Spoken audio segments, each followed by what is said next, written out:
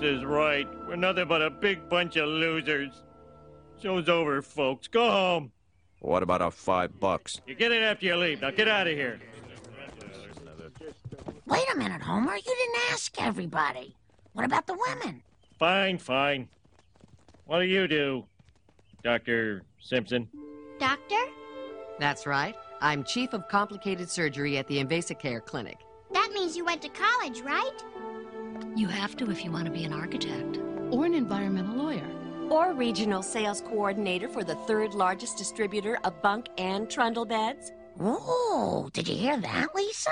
So, all the Simpson women turn out okay. That's right, sweetie. The defective Simpson gene is on the Y chromosome, so only men are affected. So I'm not doomed. Oh, Dad, I've never been happier to be your daughter. Oh, it ain't, honey. Remember, there's nothing that says you can't be a Simpson and a success. Unless you're a man. Four-finger discount, dude.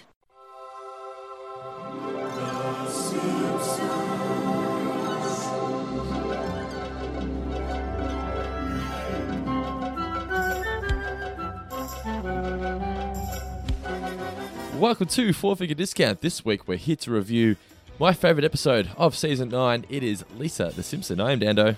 I am Mitch. How are you today, Dando? Not too bad. I'm a little concerned because it's been a while now since we've been doing this over Skype. It doesn't feel right. It feels weird. There's a bit of a delay there. It's harder to edit this show when we do it over Skype because of that stupid delay. And it just doesn't feel as personal. I like having you here. I like being able to reach over and touch you, just caress your leg and whatnot. It really adds to the vibe of the atmosphere of the show. Yeah, that's all right. I've just put a bit of wet lettuce on my thigh to replicate the feeling of your hand, so that's fine. Can I say that if you were concerned about the lack of energy that might be brought about by the fact that we're recording by Skype, I'm no expert, but starting the show by saying, hey guys, set your expectations to a lack of energy probably isn't the best way to get around it. Oh, people going into Season 9, they were expecting this, weren't they? Everyone always says this at the end of the show, even though we keep telling them it's not.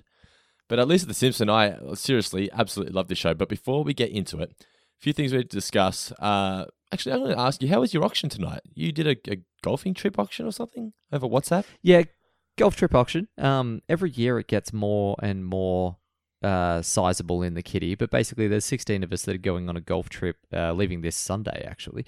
And we decided to raise the stakes a few years ago and actually have something to play for. So it's a kind of thing where you bid on who you think the winning player is going to be. We play 6 rounds over 4 days. There are points. There's a pretty full-on scoring system to the overall tournament victor. Then, so you basically bid on who you think is going to win. The winning bidder of whichever, so like say I buy you and you win the tournament, I take 75% of the auction kitty, and you would pocket the remaining 25% as a bit of a player's bonus for actually getting it done. Wait, so you're leaving Sunday. You've just started a new job and you're already taking a week off? I'm not taking a week. I'm taking 2 days. You said it's over 4 days. It's the Queen's birthday long weekend, so... Oh, of course it is. Of course it is. I keep forgetting that. Look, why don't we get a holiday for the Queen's birthday when because we sort of a birthday. Still we're still a monarchy. But it's sort of a birthday. Well, look, when you're as old as the Queen, does it really matter? Like, I'm sure we could convince her it was her birthday. But this is Australia, though. We've just gone, Elizabeth, the date of your birthday doesn't really work for us, so we'd rather have a day off in June. Mind if we just shift it there? It doesn't matter what you say. We're going to do it anyway, because we're Australia. Yeah, true. We're never going to say no to a public holiday, which is what made it so fantastic when everyone was cracking the shits at kids for taking a day off school to protest climate change. It's like how are they going to prepare themselves for the real world where we have 13 or 14 public holidays a year? Victoria, the only state in the world, or state in the country where you get a day off because the national sport has a parade. Yeah, exactly right.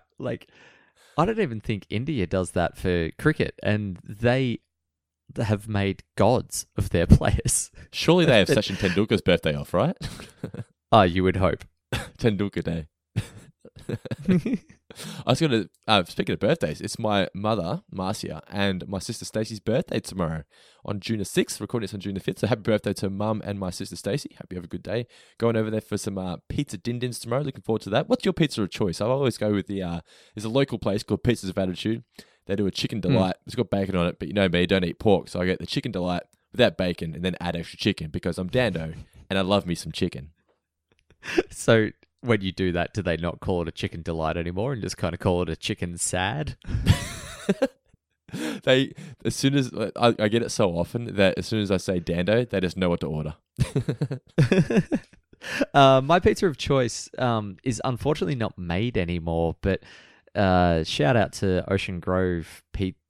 I think they called it the Terrace. Ocean Grove Pizza and Pasta. They had two locations. One of them was the Terrace, and they used to do a Tex-Mex pizza. So it was ground beef, like mincemeat, done in kind of like a old El Paso burrito chili con carne kind of seasoning. It wasn't like it wasn't from a kit. It wasn't Old El Paso, but it was that style of chili con carne. It had red onions, kidney beans, but where they really got you was this amazing kind of avocado. What's the word that I'm looking for here? Guacamole. They did like a guacamole sauce after the pizza had come out of the oven that they would swirl around it all. Ooh. It was just ridiculously good. Did you just carb it up and have a side of wedges as well to dip into it? No, but that wouldn't have been the worst idea in the world, actually. They could have put corn chips on there, much like the burger that I had over the weekend. Well, the place that I go to, they do the nacho pizza. Oh, at Pizzas with Attitude nacho pizza. Yes, I have had that before. It's really tasty. It's actually pretty amazing how many things you can add corn chips to. Do you know the best corn chips in Australia are the home brand ones? And I know it sounds ridiculous, but seriously, if you're in Australia, don't go Doritos. Go the home brand corn chips and you will never look back. Half the price, double the flavour. Are you talking about like the plain corn chips or are we talking like flavoured cheese corn supremes? Chips? Yeah, okay. Yeah. So on plain corn chips, get what you like, but when it comes to flavoured ones, like potato chips, like corn chips, get the home brand. Yeah. That's like, see, I have always enjoyed home brand plain because they're often a little bit saltier. I think because they're less refined. I don't know. But yeah, I'd never go on the flavoured version. I will check that out. That is the Four Finger Discount tip of the week. Yes. Now, we were discussing off the air beforehand. So what we've done this week, I thought I'd switch it up a bit. Because with the mailbag, it's been a bit weak lately. Last week we only had one question. I thought, that wasn't because of lack of questions. That was because, Elliot was crying and whatnot. We had to sort of get out. But I thought the mailbag's been a bit weak lately. I want to sort of get it back to where it was, back to its glory days. So I've gone to the Patreon page on Facebook, and I asked the patrons for episode-specific questions. So what we're going to do going forward is, before we get into the full rundown, recap of the episodes, we're going to do a Patreon episode-specific mailbag where we can just discuss, because I'm sure they've got questions that when they're listening to the review, going, "Oh, I wish I had to discuss this. I wish I had discussed that." Because we get that quite often, don't we, Mitch? Where they're going, you guys didn't discuss this. It surprised me you didn't discuss that element. I've gone, yeah, you're right. We probably should have gone further into that. Well, now we are. So, but don't worry. If you're not interested in hearing that, what I'm going to do in the description of the podcast going forward is I'm going to timestamp. So I'm going to timestamp when the recap starts, timestamp when the Patreon mailbag, timestamp when the post mailbag starts, so you can skip through to the specific sections that you like, or if you're listening to the show, you just want to hear the whole thing, just listen through. I guarantee you're going to enjoy it. But we started this week with Lisa the Simpson. Now, I mentioned last week how it's my favourite episode.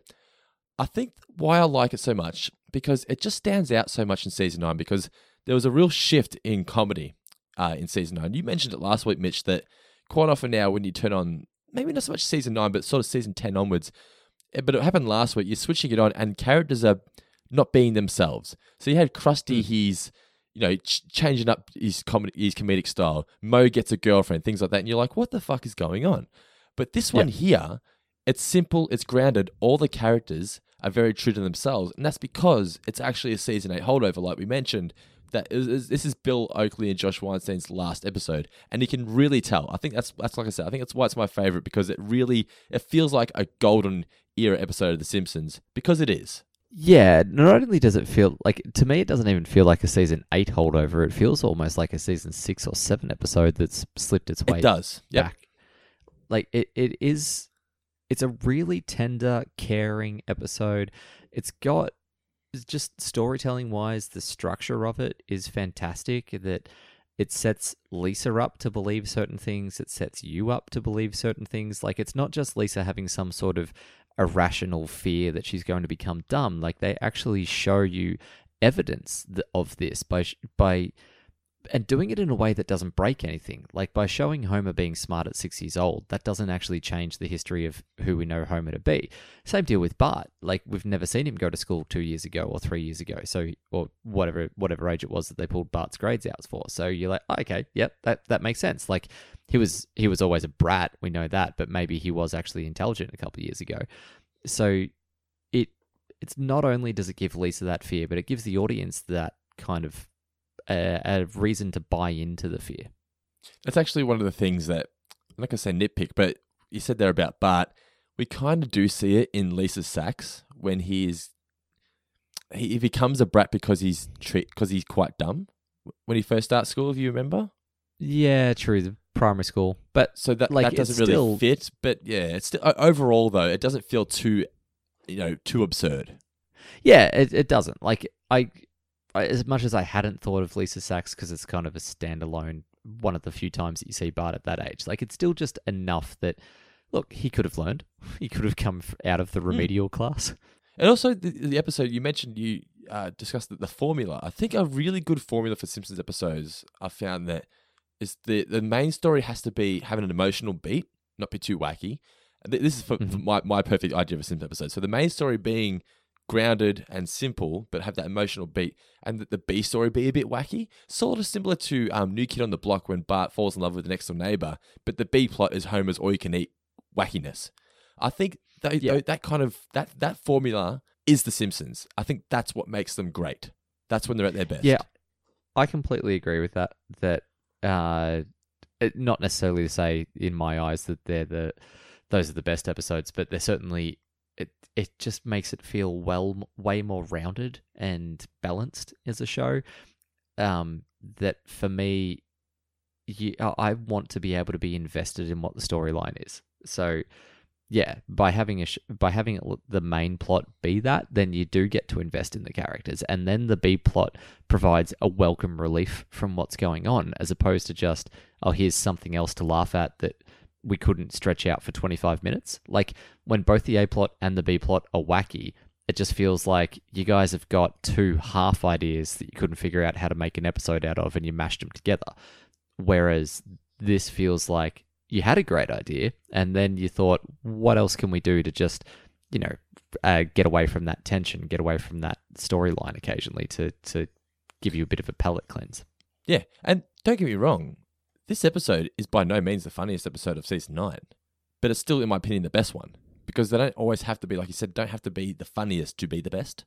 It is still very, very funny, though, and there's a lot of really iconic moments that came from this. Yes. Like Moon Pie, for one, which we'll get to. Very, very funny. Even the meme that you so often see of Homer and Bart sitting on the couch, just in the blue glow of the late night television. Troy McClure, I completely like. DNA and Billy is one of my favorite Troy McClure things. Completely forgot that it was still to come. To be honest, like I just thought that at some point we must have covered it in the past. So it was really, really good to see that. And after Realty Bites and the ode to Phil Hartman, I completely forgot that we got something of substance again from him. We need to discuss Yardley's performance, by the way. She was fantastic in this. Yeah, she was. Did she get a nomination for this? I feel like she really should have. I didn't see anything about it. Let me just double check. I don't know. No, normally they mention it on the wiki page. There's no mention of it here, so I guess not, which is a shame. Even the flash forward where she's imagining herself fat, just the tweak of Lisa's voice being a fat hillbilly mother, it's just great. Yeah, that is it's really, really funny. That is one of the things that just makes me giggle whenever I look at this. I always say to Nicola too now, I always go, because Nicola sits there and watches the shows on Fox or whatever, and I say, little dude, Elliot, Mum is watching a story, he's going to be a good boy. We also need to give credit to Dan. It was just so great how he was able to come up with so many variations of Homer's voice, but still sound like Homer. Yeah, that's true. I hadn't even really considered that Dan had acted all of those Simpsons. Yeah. They're all different, but they're all still the same. It was just it was just great. I'm just having a quick look on IMDb, but yeah, there's nothing on there either, unfortunately, about any nominations. Were the Simpsons even winning Emmys at this point? Look, they were still one of the biggest cartoons, so I'm sure they were still getting nominated. Like, it's one of those things that if you're big and you're on TV, you're going to pull Emmy nominations out because there's just only so many shows that were animated and on TV. Now, I've read a couple of reviews on the episode, and there was a few people who were critiquing the ending, saying that the ending sort of brought the episode down a few pegs, saying it was a bit rushed and a bit out of nowhere and a bit too convenient. And I kind of get what they're saying. I've never really looked at it too in depth, but I can get what they're saying. They're saying that all of a sudden the Simpsons family is just got all these relatives who we've never seen before and never see again, just because it suits the story. And I kind of get that because they introduced all these characters here. Where have they been? Yeah. But who cares? Exactly. Personally, it fits the story. I don't have any problem with it. Yeah. Of course it's contrived, but it's contrived in a way that doesn't break the story for me. I actually just had a really bad thought then of what might happen if this episode came out today and say The Simpsons was still as popular as it ever was, and then this episode got made. I wonder if there would be the same sort of backlash that something like Captain Marvel got just because it turned into a thing about girls being better than boys. Yeah, because that seems to be like the trend now, isn't it? Yeah, that like a whole bunch of butthurt men will jump on Twitter and just go, "Oh, this is fucking bullshit." Like, yeah, exactly. Yeah. Sometimes though, I will say that it gets a bit over the top. We discussed it in our Avengers Endgame review, like that scene where the women were taking everyone on. Like sometimes they make it a little bit too obvious, saying, "Hey, look, audience, look what we're doing here." But there's no reason why women shouldn't be the main role of a superhero film.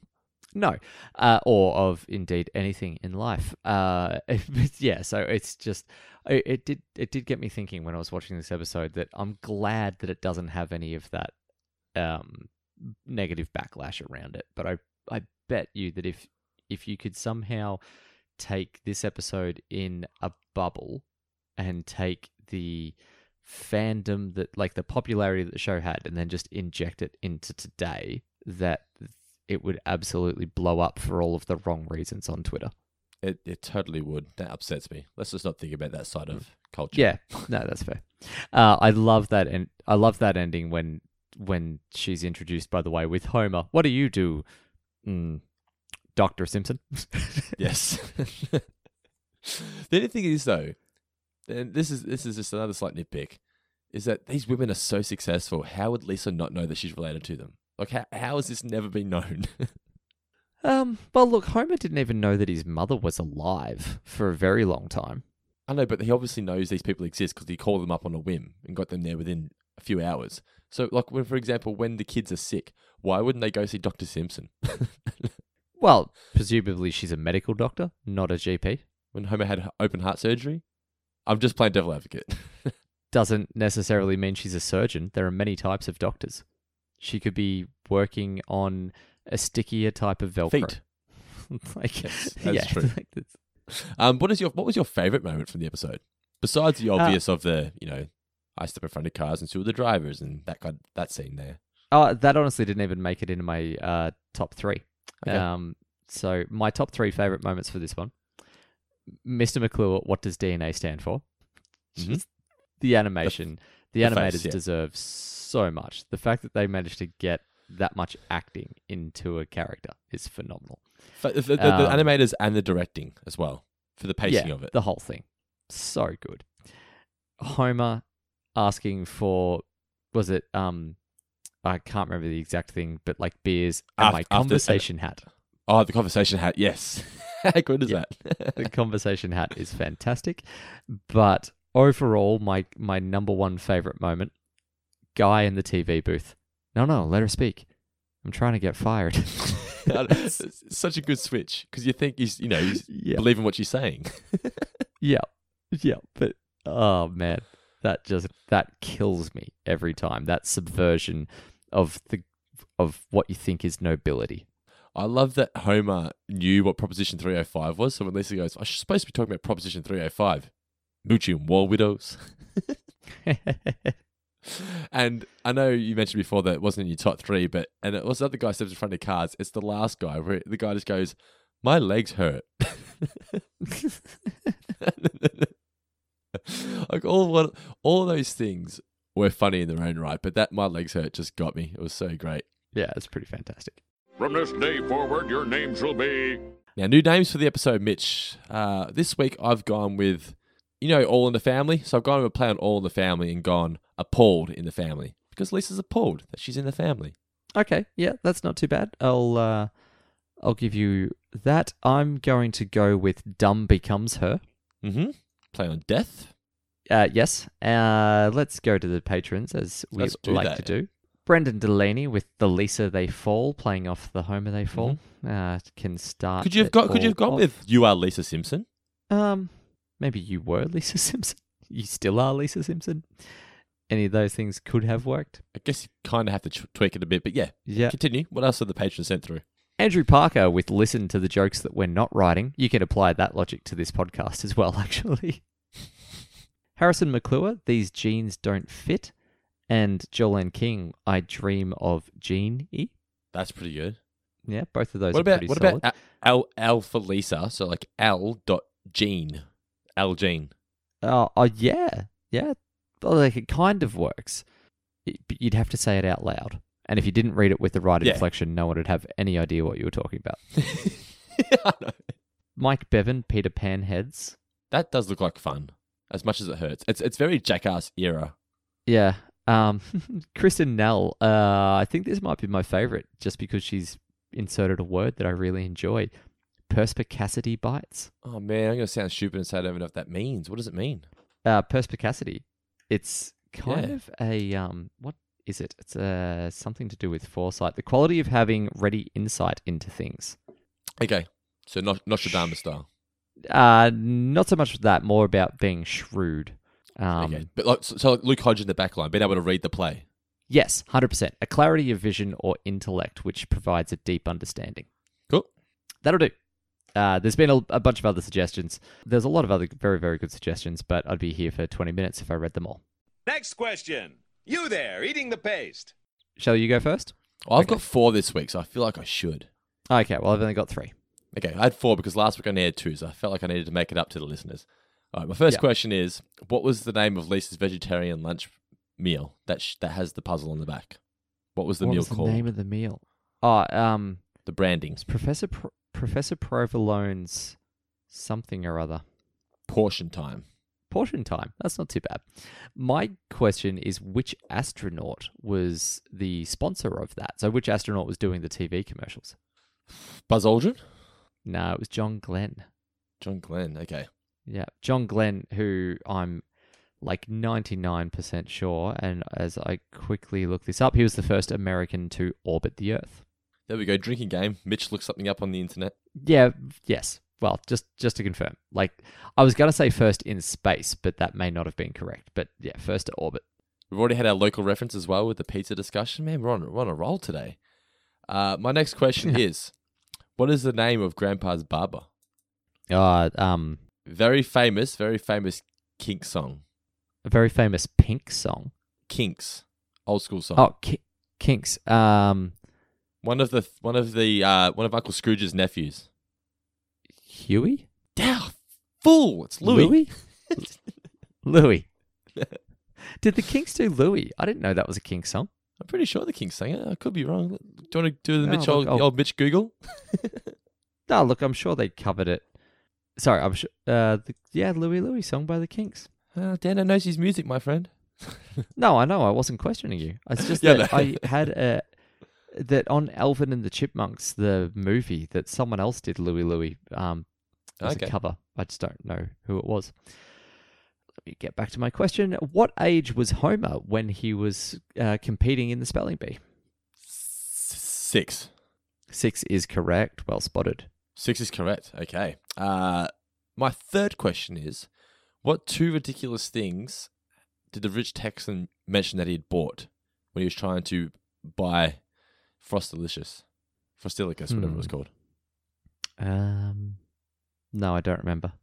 A stained glass bathrobe and the world's fattest racehorse. Gotcha. Well, everything is bigger in Texas. That is true. And ridiculous. My final question, does Lisa use a colon or a semicolon after writing Dear Log? Colon. She does indeed use a colon, which I looked up because that's like a sort of grammatical thing that you don't see very often, but it turns out that that is a much more formal, it's just a more formal way to address a letter, which I was disappointed to find out that it was a real thing that got done. I thought it would have been a great flourish if they had her write something that was grammatically incorrect. But they had to write the word that wasn't a real word. Yeah, but it just would have been like a nice, like a real good blink and you'll miss it gag for English nerds, rather than one that they call out. Yeah, exactly. Yeah. Okay. And my final question is, what was the price of the tapes the jazz singer was flogging out the back? Oh, $8. 6. Nearly got it. Yeah. Good. Damn. I thought it was going to be a 7. Even that was an absolute guess. I got to be honest, like I have taken notes for this episode, but I also spent a lot of time watching it, but not watching it. I had some major distractions going on in the house. So, yeah. So I was happy to get within even $5 was a good enough effort for me. I also want to discuss, because we didn't cover it at the start, before we get into the patron mailbag, Lisa here, whilst she does come around and whatnot, this episode also does highlight the negatives of her character. I feel like Homer and Bart had every right to be angry at her. It's very Lisa the vegetarian in the sense that she points to them and says, I don't want to end up like you. That's a really harsh thing to say. They've done nothing but be themselves. I don't know about angry, but hurt. I'd be angry. If my child said to me, I don't want to turn out like you, when Homer's done nothing wrong to her, he's just been himself. Like he's just being himself, and in no way is he bringing her down. I guess you could argue that it's bringing her down because she's not getting the proper sort of environment around her to help her flourish. But he's done nothing but love her, and he's trying to include her and say, yeah, sweetheart, what's wrong? And saying, come have some chocolate and whatnot. And then she goes, I don't want to be like you, and runs off. Like, that's just, she's very judgmental as a character. She's one of the most judgmental characters on the show. Yeah, but it's still like, very relatable as well.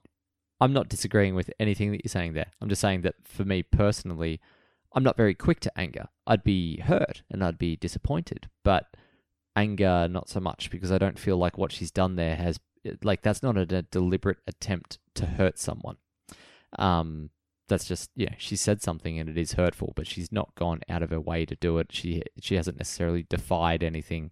I think that, I don't know. Personally, I just don't think that anger is the right response. But certainly, hurt, betrayed, anything along those lines, disappointed, neglected even, super judged. But hey, I see the world in many different shades of grey. There was an episode recently where she even did it to Marge, where she was just belittling of Marge. Marge was believing in something. It was Lisa the skeptic. Yeah. She's just very, I don't know, just a judgmental character. But as I said as well, she's still, I think, and it's the older you get, she is the most relatable character. I feel like the writers find her the easiest to write for because she is so relatable in that sense. Yeah. So it's time for now. Does this segment deserve its own little intro? What could the intro be for the patron mailbag? It's the patron mailbag time. There you go. That'll do. I'm going to use that drop every single week. Bag that. We'll record something special and play it next week as well. But the patron mailbag is brought to you by our beloved $20 Big Sister patrons, Mr. Thomas Wilford and Jordan Ritchie, who we forgot to mention last week, so apologies, boys. But each week now, patron mailbag brought to you by the Big Sister patrons, Jordan Ritchie and Thomas Wilford. Thank you so much for your support, and thank you to all the other patrons out there for your support. Much, much appreciated. And thank you, everyone, just for listening as well. We love each and every one of you. But Mitch, so I posted out there in the Patreon group, episode-specific questions. So we've got a few here that have come through, 28 comments. Do you want me to ask the first one, or do you want to ask the first one? Well, we're not going to be going through all 28, so we'll curate. No. But Alex Swan, we'll try to cover as much as we can. But yeah, let's go. Alex Swan. Yeah. With this episode themes of intelligence, do you believe that any person has a cap on how much they can know, or do you think it's seemingly endless, like in Lisa's case? Now, he says, like in Lisa's case, where has that been raised where she has the endless possibility of knowledge? Does she say that in her speech or something, does she? Is it that? Is it maybe what the doctor says to her? Or is it just that, like, or is it more just the fact that Lisa is stupendously intelligent and seems to have an infinite capacity for taking on more knowledge? I think the human brain has the ability to learn, to continue to learn till the day it's not working anymore. It's impossible to learn every single thing out there, but I think if you attempted to learn something new every day, your brain would continue to do it. I just don't think you can fill your brain up. Your brain's just going to go, yep, I can't learn anything new now because I've learnt too much. That's just not going to happen. It's not how the brain works. Hey, I just realised, by the way, that Dr. Simpson was chief of complicated surgery, so they could have gone to her for the triple bypass. My bad. That's what I thought. When you said that, for some reason in my head, I thought, I swear she said something about surgery. Yeah. Anyway, doesn't matter. As I said, lots of distractions. I think that... No, I've got to take a slightly more pessimistic view. I think that, yeah, you've absolutely got a ceiling as to what your brain can hit, and that ceiling is going to be different for different people. But if I put an astrophysicist in a room with a complete opposite end of the intelligence spectrum from an astrophysicist, they're not going to somehow end up at the same level. Like, the other person's not going to be able to catch up and not be going to be able to take on the same things.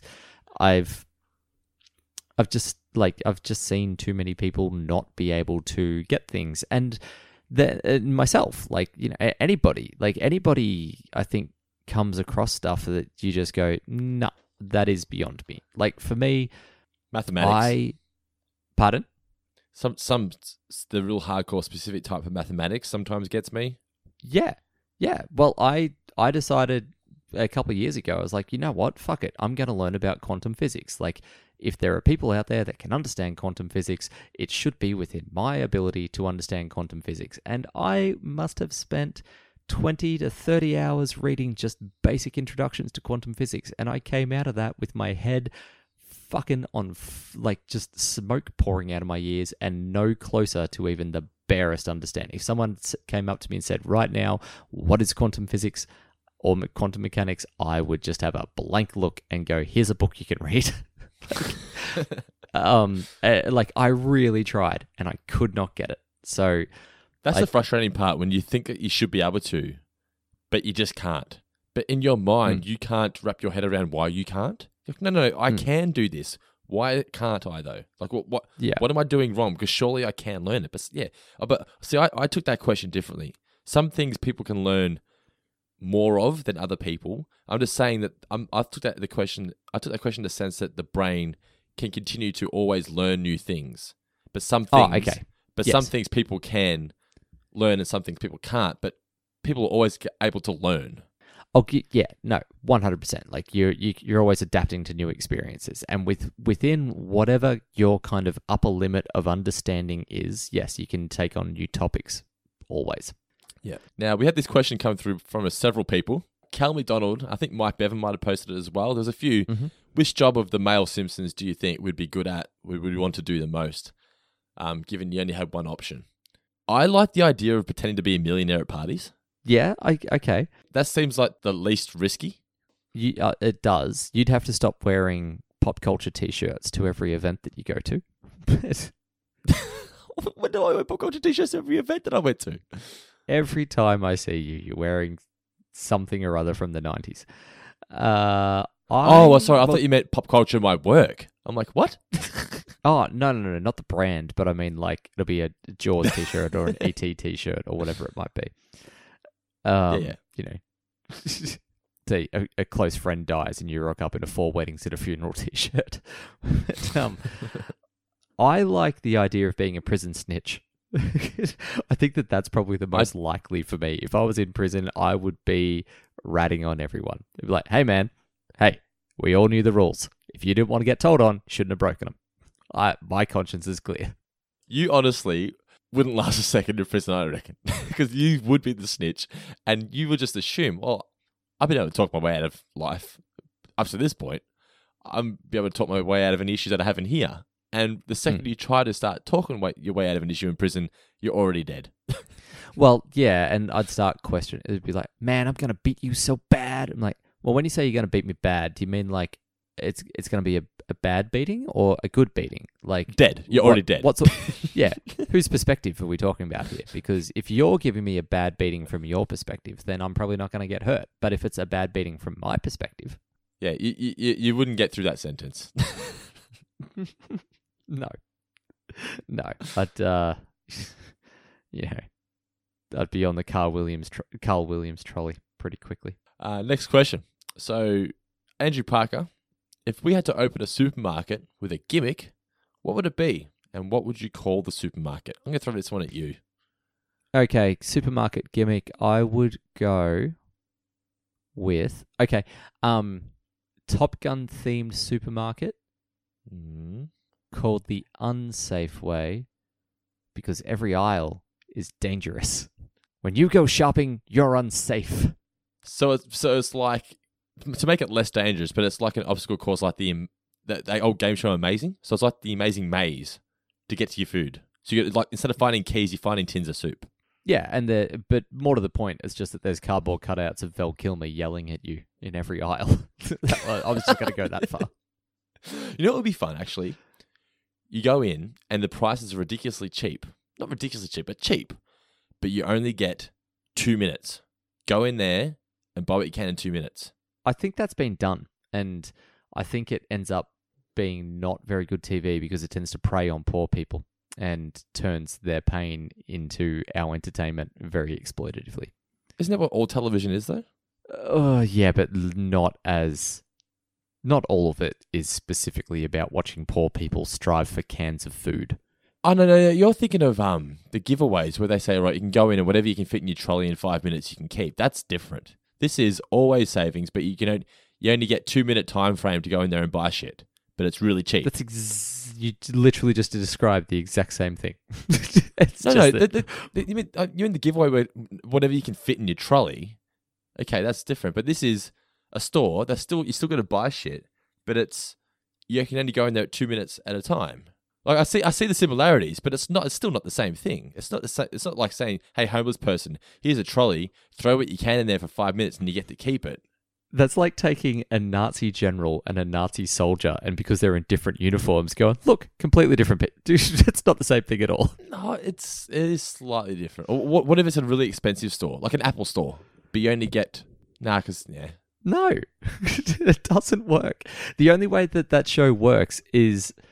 The only way it works that if it's not exploitive is if you've got a millionaire doing it. But then it's an arsehole thing to do because you're watching a millionaire buy shit that people can't afford and there's someone at home going, he just literally threw away $500,000 and I've got to fucking work 40 hours so I can not even hit the poverty line. When did this become a show? There is absolutely no way to make this show that is not offensive to people that aren't well off. When did this become a show? Well, a YouTube video, whatever it is. Anyway, it's just a question about the supermarket with a consistent gimmick. I do like the idea of a maze, like finding your groceries in a maze. That'd be great, great fun. Yeah, that'd be fun. Supermarkets try to do that effectively anyway. Like they set it up as a maze so you buy more shit. Yeah, definitely. Let's go to: would you freeze yourselves either because you were dying, freeze yourself to find a cure?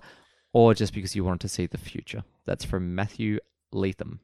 Anyone who says no is lying. I mean, if you have the ability to see the future, you would, right? No.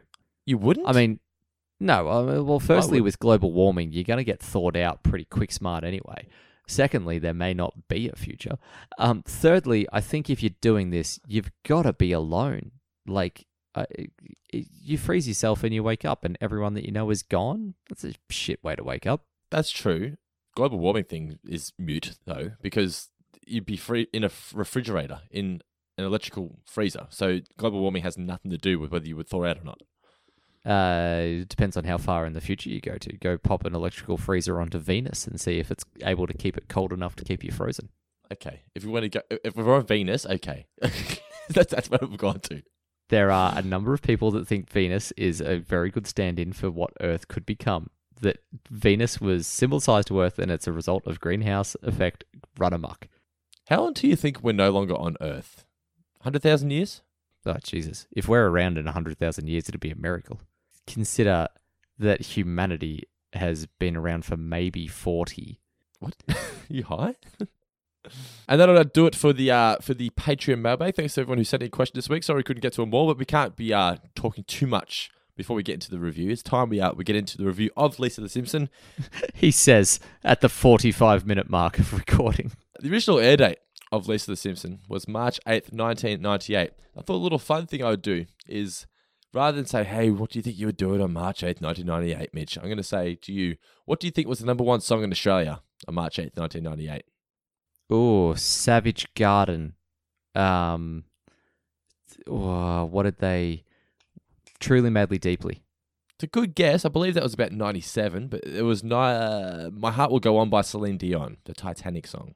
Of course. It probably stayed on the top of the charts for 40 weeks or something. About the same amount of time that Titanic stayed in cinemas. It was a long, long time at number one, yeah. There was no chalkboard gag this week, but the couch gag was the one where the vine grows and all different vegetables grow in the form of the Simpsons characters.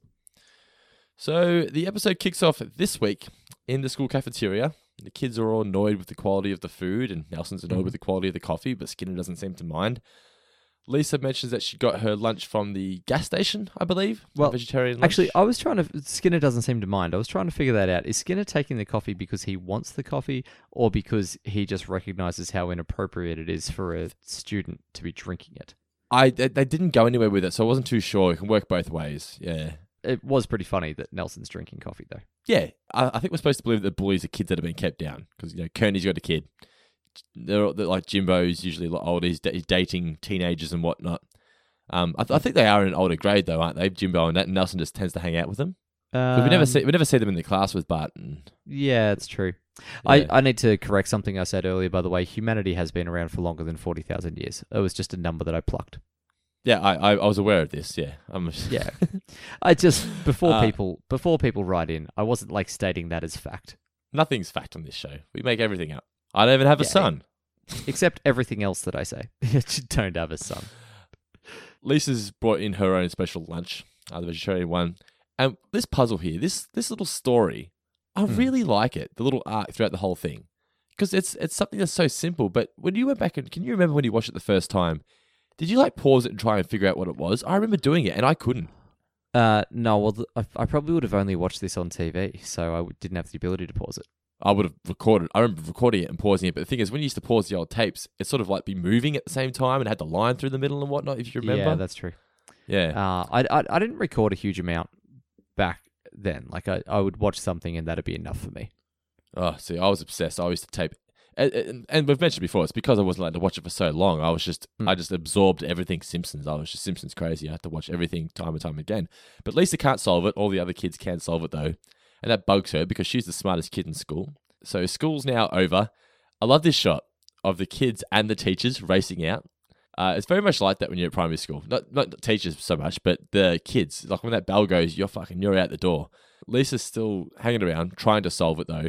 It's a really nice touch here of Willie just hanging out cleaning the floor, because that's what it was like when, for whatever reason, you'd be held back at school, at primary school, even high school. It's when the cleaners would be around vacuuming and whatnot. You knew you were staying back if you could hear the cleaners vacuuming. Yeah, I still get that feeling at work. Want a hint? I don't need a hint, Ralph. But you're suffering. I loved that bit of Ralph. I loved the play on the fact that Ralph gets it. Yes, that's why they've got him here. Yep, definitely. Yeah. And also later when you see Ralph open the locker, just get straight into it, offer help, but you're suffering. All of that was really, really good. Yeah, just to emphasize that even this kid can get it, Yeah. And Willie turning the light off as well, just symbolize that, she should be going home by now.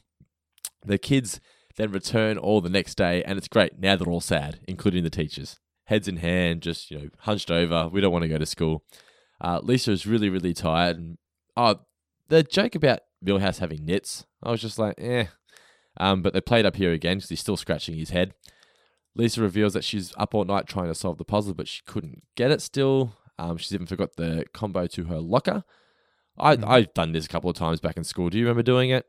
I never had a combination lock, so it was never a problem we had for me. to. You had to? Yeah, it was a thing at the start of the year. You had to pay $10 or whatever it was and have a lock. You weren't allowed to have a locker unless you had it locked. I think it was sort of like a way the school could. I had a lock. I just had a padlock, like a lock and key. No, we had to have it so that because it had to be through the school, so that if something happened to you and you weren't at school and for whatever reason, just say for example, someone called up and said there's a bomb in the locker, the school had the combination to everyone's locker. You know what would be a lot quicker is if.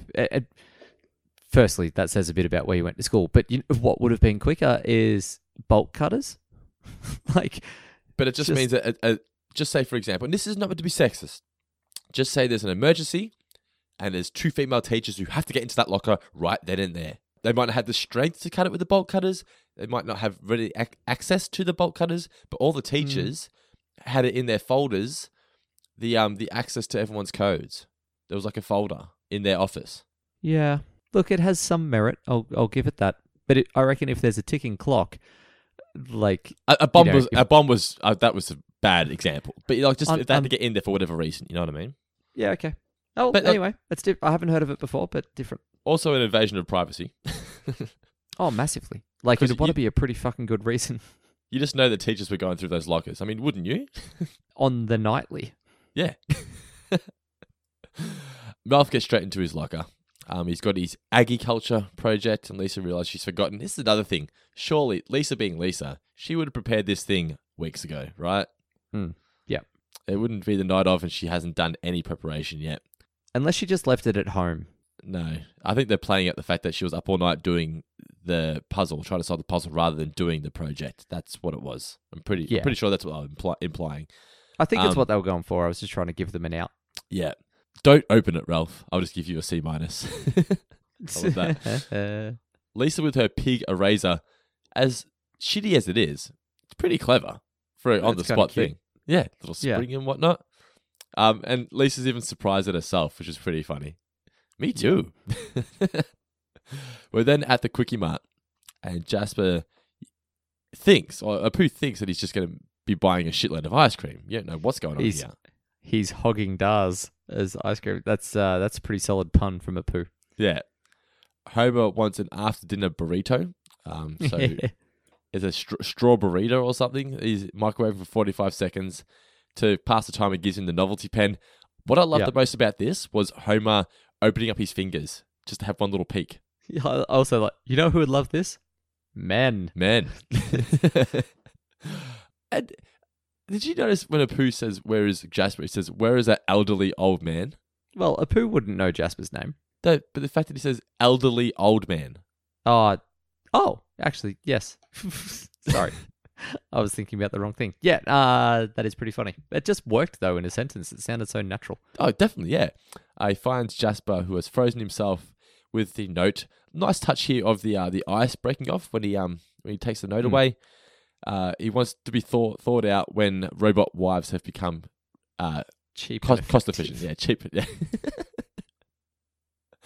Poor old Jasper. It actually brings a bit of a negative tone to this story, is that he's frozen himself because he's lonely.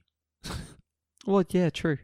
But I like that he's got the foresight to have his pants altered as fashion dictates. Great. It's very, very good. Lisa can't play the sax, but Homer doesn't realize this. Now you're swinging, honey. Darn it!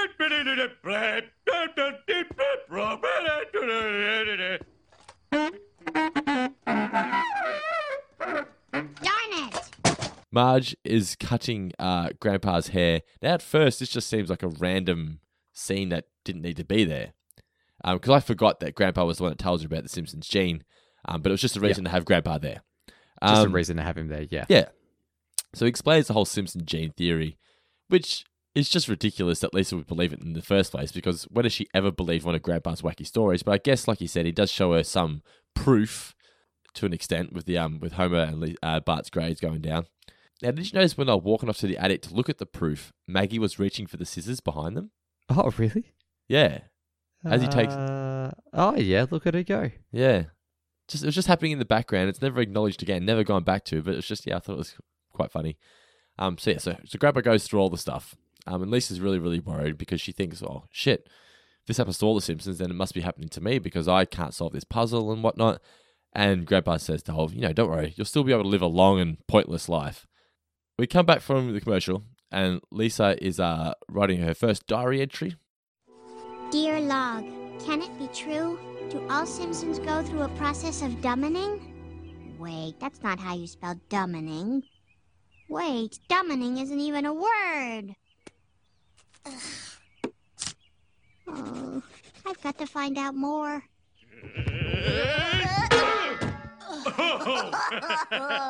That makes 22-16. Time is running out.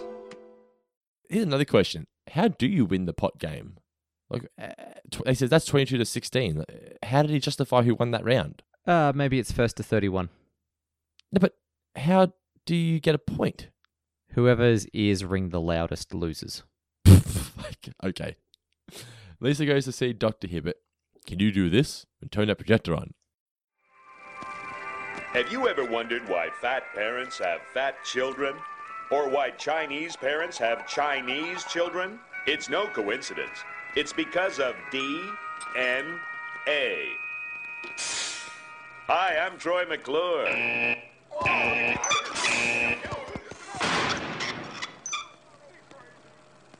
You may remember me from such medical films as Alice Doesn't Live Anymore and Mommy, What's Wrong with That Man's Face? But Mr. McClure, what is DNA? What the? Oh, hi, Billy. Let's find out together. DNA is God's recipe for making you.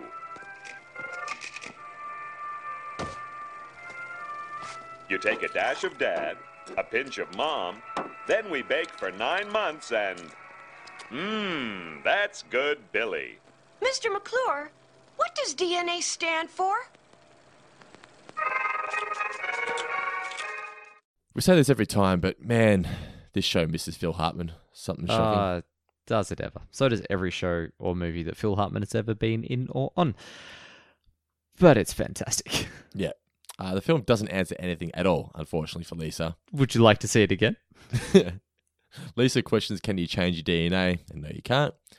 That, by the way, is not technically true. It is in the sense that she's talking about, but like technically your DNA is kind of changing and evolving all the time. Yeah, you can't change it by choice. No. And if you've got DNA that says you're going to be white, you're going to stay white. So like there are some elements of it that you can change physical features, but you can't change DNA. Yeah. Dr. Nick goes to see Jasper. I've got here, it's a nice comparison. So Lisa goes to see Dr. Hibbert with a real problem. Meanwhile, the other doctor, Dr. Nick, is checking out a dude who's frozen himself in a freezer. Yeah. The kids the bullies, I should say, want to see Jasper. They offer to pay $1. And Apu thinks, well, as he always does, he's a genius when it comes to making money from nothing. Turns it into the Freaky Mart. We'll give you $1. No, this is a convenience store, not a freak show. $1.20? Come all. See the amazing frozen man. Also gaze at the Frito found in a bag of Doritos. Marvel at the floor that just won't come clean. Lisa's new diary entry. This is where she looks out the window and she sees Ralph with the letterbox. And like she said, Ralph seems happy enough. So maybe if I make a bit of an effort, I'll be happy as well. Maybe it's not as bad as what it seems. She goes to see Homer and Bart, who are watching when buildings collapse on Non-Stop Fox. Oh, mate, we forgot to mention at the start, when buildings collapse is fantastic. Yeah, I would watch this show. Oh, it's just so great. But Homer's, I didn't think it was going to fall over. Yep. Oh, man, you're watching a show called When Buildings Collapse. Yeah, that's so good. Lisa's, you mentioned earlier as well, the whole room for one more. It's good for when people join the Patreon group or whatnot. Yeah. So Lisa brings up the whole, maybe people got hurt. Homer's, yeah. Makes him laugh even more. They did kind of dumb down Bart and Homer a bit much to get their point across, but also it could just be that they're not behaving as bad as what it seems. It's just this is how Lisa sees them. Yeah, that's a very interesting take on it, actually. I don't mind that. And a little bit of a C plant here as well. So when the show finishes, we get Ken Brockman with the editorial reply, and Homer turns it off straight away. But that's what Lisa does later on. Lisa just tries to fit in, but it's just not working at all. Meanwhile, at the Freaky Mart, did you hear the background music was actually just the usual Simpsons circus music slowed down? Ah, no, I didn't notice that. That's pretty cool. As Apu was talking about the can of mystery, the label vanished many years ago. Is it treasure or dog food? Some things mankind just aren't supposed to know. Yeah. Flanders are looking at the offensive cap, which, in my opinion, probably says, "Show us your tits." Is that what you think it's going to be saying? Yes, of course. I was trying to think of something funnier, but no. that's all it's going to be. It's cute. Come on, let's go. Jasper is now referred to as Frostalicus. Sorry, I love Grandpa. Grandpa talking about him, and then actually, like, I've got a real funny story about that. Actually, it's not so much funny as it is long. Now, is it pronounced Frostilicus? Frostilicus? Frostalicious? I thought it was Frostalicious. Oh, but Frostilicus. Frostilicus, I'm pretty sure, yeah. Frostilicus, yeah. I would like to see a 4-finger discount review on iTunes that said, funniest podcast out there. Actually, it's not so much funny as it is long. But anyway. That's your job for the week, guys. 5 stars plus that review. Yeah, that's how this review is feeling for me. Keep the 5-star iTunes reviews coming through, guys. We're getting more and more each week, and it's much appreciated. It really helps us boost up those rankings on iTunes. Apu sees Frostilicus, I should say, waking up because he's starting to thaw out, so he turns the freezer up to very cold. The only thing is, though, they play it up here like he's doing the wrong thing to make money. But this is what Jasper wanted. He wants to be frozen. So really, he's doing the guy a favor. The guy's mooching off of Apu's electricity in the first place. Yeah, that's one way to look at it. Another way to look at it is that he's probably going to kill him in reality. Homer and Bart want some snacks, but Marge says no because it's nearly dinner time. And the reason Homer wants snacks is because he just watched all this stuff about stomach surgery that made him hungry. Yeah. Lisa says, she's really trying to fit in here with Homer and Bart, saying, oh, God, if she started 3 minutes earlier. It's ridiculous, but it's also delicious. I love me some melted chocolate. What about you? No, I'm not a fan. I don't like the metallic taste getting into it. Nah? So I love it. When that last bit of like a Cadbury crunchy Easter bunny. Dip your chicken into it and go to town. Oh, it's amazing. Have you ever had chicken dipped in chocolate? Sadly, no. It's one of life's joys that I've not yet experienced. You could call it chiclet.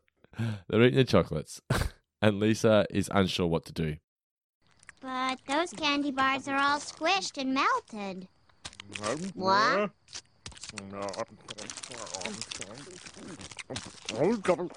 Come on, Lisa. Join your family.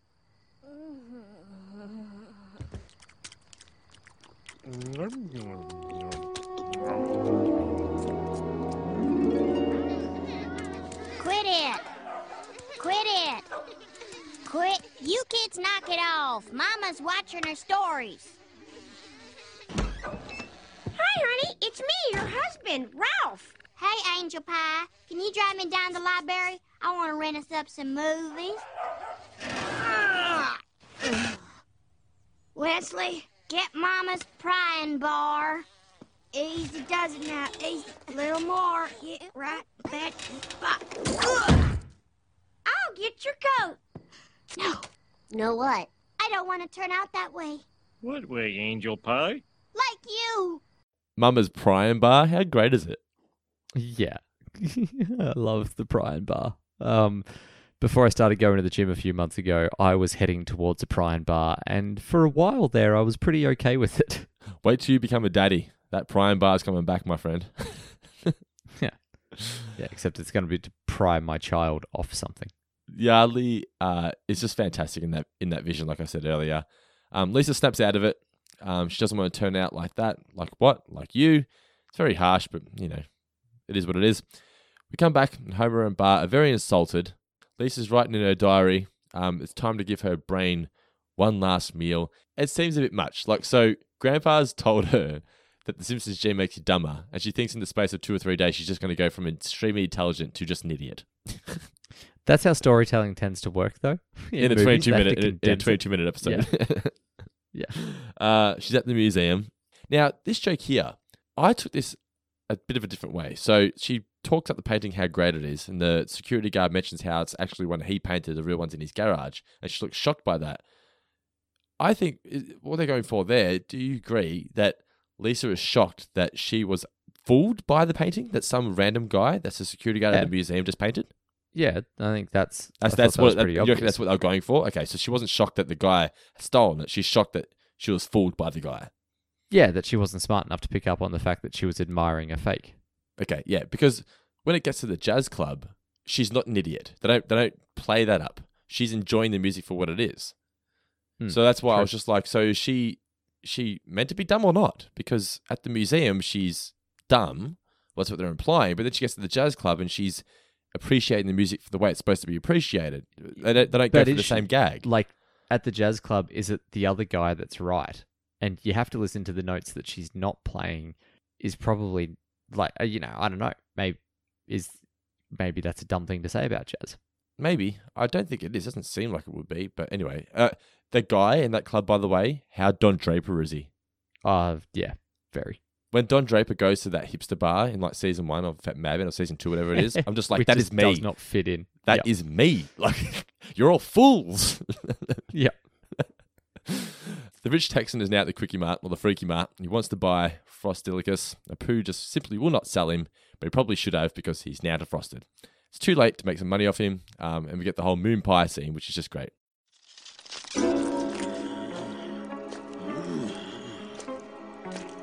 By gum, it worked. I've awakened in the future. Moon pie. What a time to be alive. Hey, who unplugged my freezer? Return to your state of living death at once, sir. Is that you, Apu? Whoa. Time has ravaged your once youthful looks.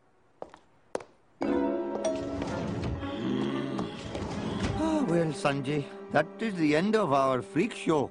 We must relinquish the giddy glamour of show business and return to the humble pleasures of the neighborhood shopkeeper.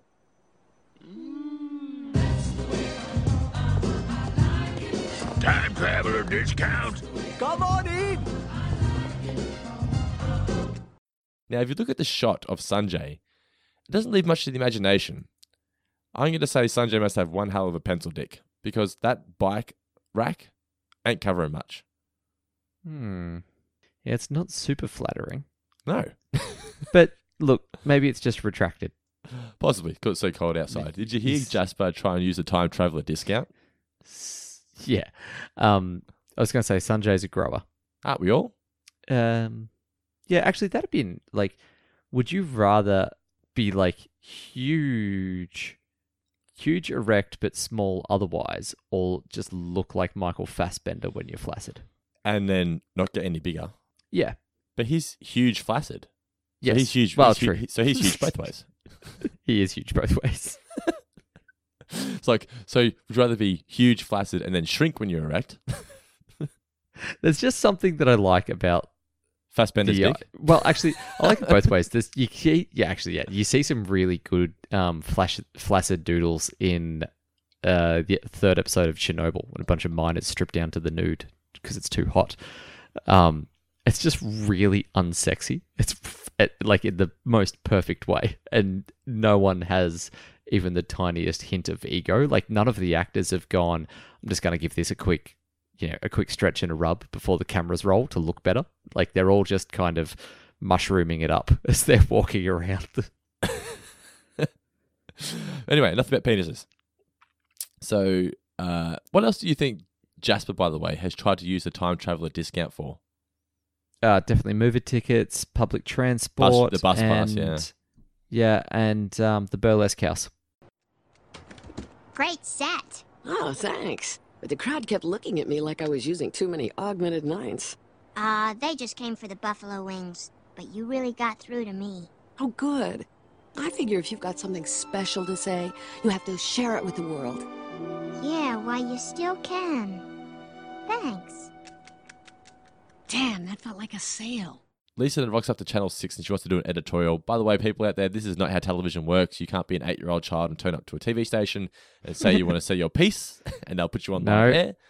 It's not how it works. Otherwise, I would have been on TV long ago. But they tried that once with Cheese TV and worked for a while. Then they grew up and it got weird. I can tell you the real reason why the show got cancelled. It was actually the highest rated morning show when it got switched over. But there was a reason. Mhm. Reasons that we won't go into on the podcast. Okay. Homer, meanwhile, back at home, Homer's saying that Lisa should be out buying him a chocolate apology cake. And then Lisa comes on the TV. Hello, my name is Lisa Simpson. I'm supposed to talk to you about Proposition 305. Mooching more widows. But I have something more important to say. For reasons beyond my control, I will soon become vapid, sluggish, and slow-witted. So before that happens, I want to share some things with you that have really meant a lot to me. What is she doing out there? I'll cut off her mic. No. Let her speak. I'm trying to get fired. And please don't deprive yourself of wonderful books like To Kill a Mockingbird, Harriet the Spy, and Yertle the Turtle, possibly the best book ever written on the subject of turtle stacking. She's got that right. Beauty is all around us, and not just in pageants and parlors. You can find it in the swirl of galaxies or the swirl in the center of a sunflower. Grandpa reveals the Simpsons gene discussions. He explains why Lisa's behaving the way it is, and Homer, you don't realize what Homer's going for here. So he says, "Oh, well, that's ridiculous. I'll set that girl straight." And you think he's going to be, having a go at her, or trying to prove her wrong and whatever. Well, he does prove her wrong, but in a positive way. This whole scene here, now we discussed earlier, the ending. You don't think it was too convenient, or you do, but you just don't care. I just don't care. It's done enough. Like, everyone's got extended family. Just because we've never seen them, they don't live in Springfield for the most part. So why would we have ever seen them? Well, how do you know they don't live in Springfield? Well, it makes sense to me that Homer has had to call these people and get them all to come a long way to be on the front lawn. It's the only way to get in contact with people in 1998. Yeah, but it was like, that afternoon is when he's made the phone calls. Lisa's had to come home, go to sleep, and then it's the next morning that this is all happening. So time has passed. Oh, no, it was nighttime when he called them. So I guess it is overnight, yes, but he could have just said come in the morning. Yeah, but she still had to come. To me, he made the phone call, they all drove, they all live some hours away. Okay, fair enough. It actually says, I've rounded up every Simpson in the Tri-City area, so they haven't come from the one place. It would have been nice, though, you incorporated the fact that there's plenty of successful Simpsons out there, the female ones. It just would have been nice that, Lisa now has some role models, and then she doesn't anymore. Yeah, but, how much it's having a role model is not necessarily a successful role model in the Simpsons universe isn't going to add to comedy. No. Like, everyone in the Simpsons is a screw-up. That's a main character. For all we know, they could have gone back into that well in later episodes that we haven't seen yet. Who knows? Possibly. But Lisa's now really, really happy because did you feel too when Marge woke her up that morning that it kind of felt like the Lisa it's your birthday moment when she was waking her up? It didn't occur to me, but now that you said that, yeah, it's a little bit the same. Lisa, it's me, Daddy, your father. I rounded up every Simpson in the Tri-City area so I can prove to you there's nothing wrong with the Simpson genes. This is your great-uncle Chet. Go ahead, Chet. Tell her what you do. I run an unsuccessful shrimp company. Oh, but you run it, right? Oh, yeah. Okay, this is your second cousin Stanley. I shoot birds at the airport. Everybody hates birds, right? Well, you look pretty successful. Thanks. I play a millionaire at parties. At least I'd like to. You probably should have researched this first, eh, Dad? What about you? Well, sir, I step in front of cars and sue the drivers. I beg celebrities for money. I'm a prison snitch. Jug band manager. My legs hurt. So let's discuss the men. So like they're just using the pans. It's ridiculous. But did you find the men scenario funny?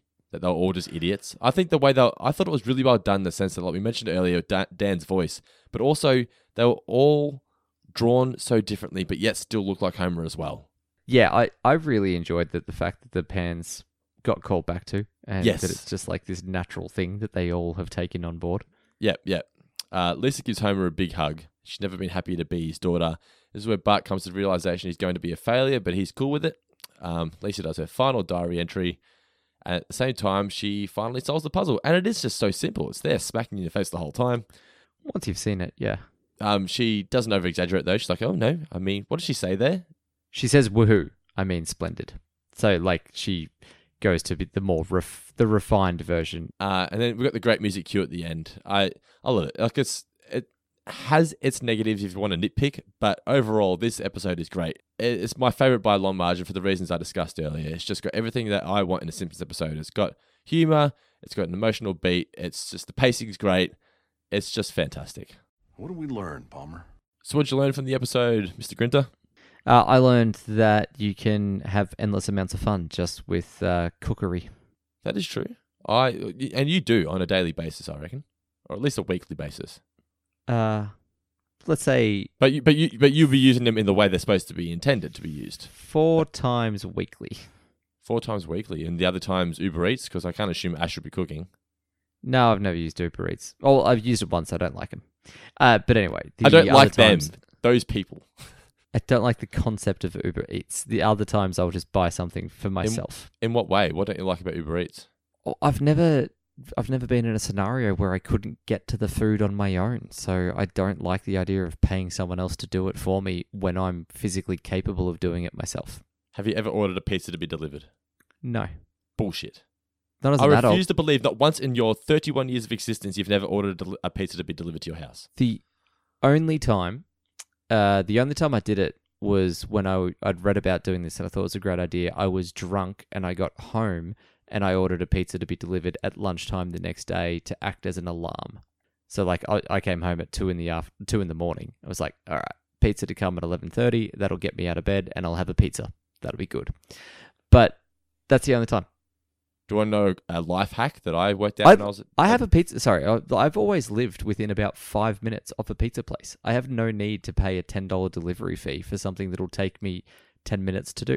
Yeah, to be quite honest, I haven't had a pizza delivered in a long time. I usually only ever get a pizza delivered if it's a party and you don't want to leave the party. You get people at your house, you don't want to leave. You're just like, everyone's here. We'll just all chip in and get delivery. But a life hack that I worked out, I may have mentioned this on the podcast. I'm not too sure. When I was like 2021, I was out in town and Texas Cafe on Mercer Street. And to get back to my parents' place out in Bell Park, it was usually about $15, $20 delivery on a taxi because they charged the extra rates on a Saturday night. So I thought, I'm at Texas, I'm getting some food. I'll call up and order it to be delivered and then just get a lift home with the delivery driver. And it cost me $7. And it worked. Excellent. He drove me home for $7. Yep. Very, very smart. But anyway, that's Dando's life hack. What else did I learn from this episode? I learned that buildings collapsing is quite therapeutic to watch when done correctly. Oh, I do love a good demolition video, actually. Jamil is here. Ooh.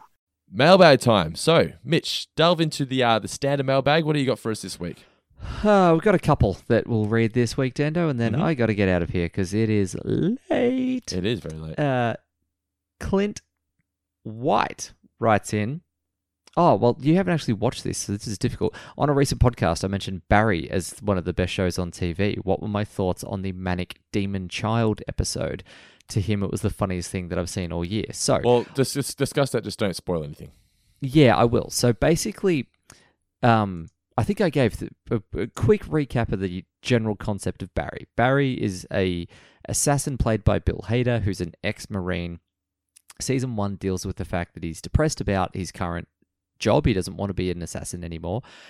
He follows a hit to an acting class. He somehow gets sucked into being on stage with him. And even though he's terrible, the group gives him applause. It's like the first time he's ever felt accepted. And he decides, I want to be an actor. Maybe this is my calling in life. So season 1 is about him trying to forge ahead on that path. Meanwhile, assassinating happening in the background, trying to exit his way out of that life. Season 2 deals largely, it's a nice continuation from season 1 and the events that have happened at the end of that episode. But what you get, I think it's the 5th episode, might be the 4th or 5th. They take this brilliant example of just doing a showpiece episode where it is so different that the storyline, the grander storyline still continues, but largely you could almost watch this as a self-contained episode of the show. And they introduce some things that exist only in that episode and don't ever get referenced again. But the creative flourishes that they use, the just sheer, it's almost a test of an audience to go, how far can we push something? Like, how far are you willing to go with this show? But in a really good way, not in a way that ever feels like it's betraying you or anything like that. It's just this amazing escalation from the beginning of the episode to the end of the episode that there is, it just comes entirely from left field. And it was, I'd agree with Clint, it was one of the funniest things that I've seen all year and one of the best TV episodes I've seen in a long, long time. So you could watch that, get hooked on it, and then go and start watching the show? No. When I say that you could do it, but that would be the wrong way to do it. It wouldn't mean anywhere near as much to you. And frankly, if you did watch this, you wouldn't then, I don't think you would like the rest of the show because it is so unlike everything else in the show. It's more that every other episode kind of flows from the episode before, whereas this one is a bit more contained in the story that it tells. But if you just started, you wouldn't have any idea who the characters are, and it wouldn't really make sense to you. Okay, fair enough. Well, yeah, it's on our list of things to watch. We're just smashing through The Wire at the moment, back on season 4. Loving The Wire as always. Great show. If you have not watched The Wire, make sure you watch that as well. Like, that's just Mr. Presbeluski doing his most earnest work in the classroom. I actually really want to get into Homicide: Life on the Street, which was the show that kind of precedes The Wire. Different setting. I think it's still in Baltimore, different cast. A few of the actors are the same. That's pretty cool. It was a bit more procedural than The Wire was. If you're going to watch The Wire and you've never watched it, I highly advise grabbing the Blu-ray collection because, man, there's nothing like experiencing Bubs in full widescreen. It's amazing. Yeah, interesting. Personally, I'd say go for the 4:3 because the filmmakers shot it in a 4:3 aspect ratio, and that was no, wrong, sir. Yes. You will find David Simon himself is actually kind of reticent about the widescreen. Well, I listened to the audio commentary, and he said we originally filmed it like this in the hopes that one day it would be released like this. Yeah, but it also wasn't at the time, so they had to frame it for 4:3, which means that in widescreen you get a lot of heads that are sort of in the middle of the frame as opposed to being more traditional, so you get a lot of negative space either side. On the cityscape shots, that works quite well. In the interiors, not so much. I think just the overall experience for me, for me personally, I've enjoyed it far more. There's just so much more to absorb. It's just that okay. I enjoy. I don't see anything on The Wire. I don't see anything as dead space. It's all there. Like it's fair enough. I will grant the fact of. I mean, as I've espoused many times, that The Wire is the greatest show that I've ever seen. So, frankly, watch it in whatever format you possibly can. Just get your hands on it and watch it. Yep. Now, one more question before we wrap it up for the listeners this week. We've got a cheapskate story. Can we play the My 2 Cents sting? I'm Kent Brockman, and that was my 2 cents. Thank you. That comes in from Thomas Harrow Smith. Dear Mitch and Dando, I recently found out a cheapskate story about my uncle, which I think you'll love.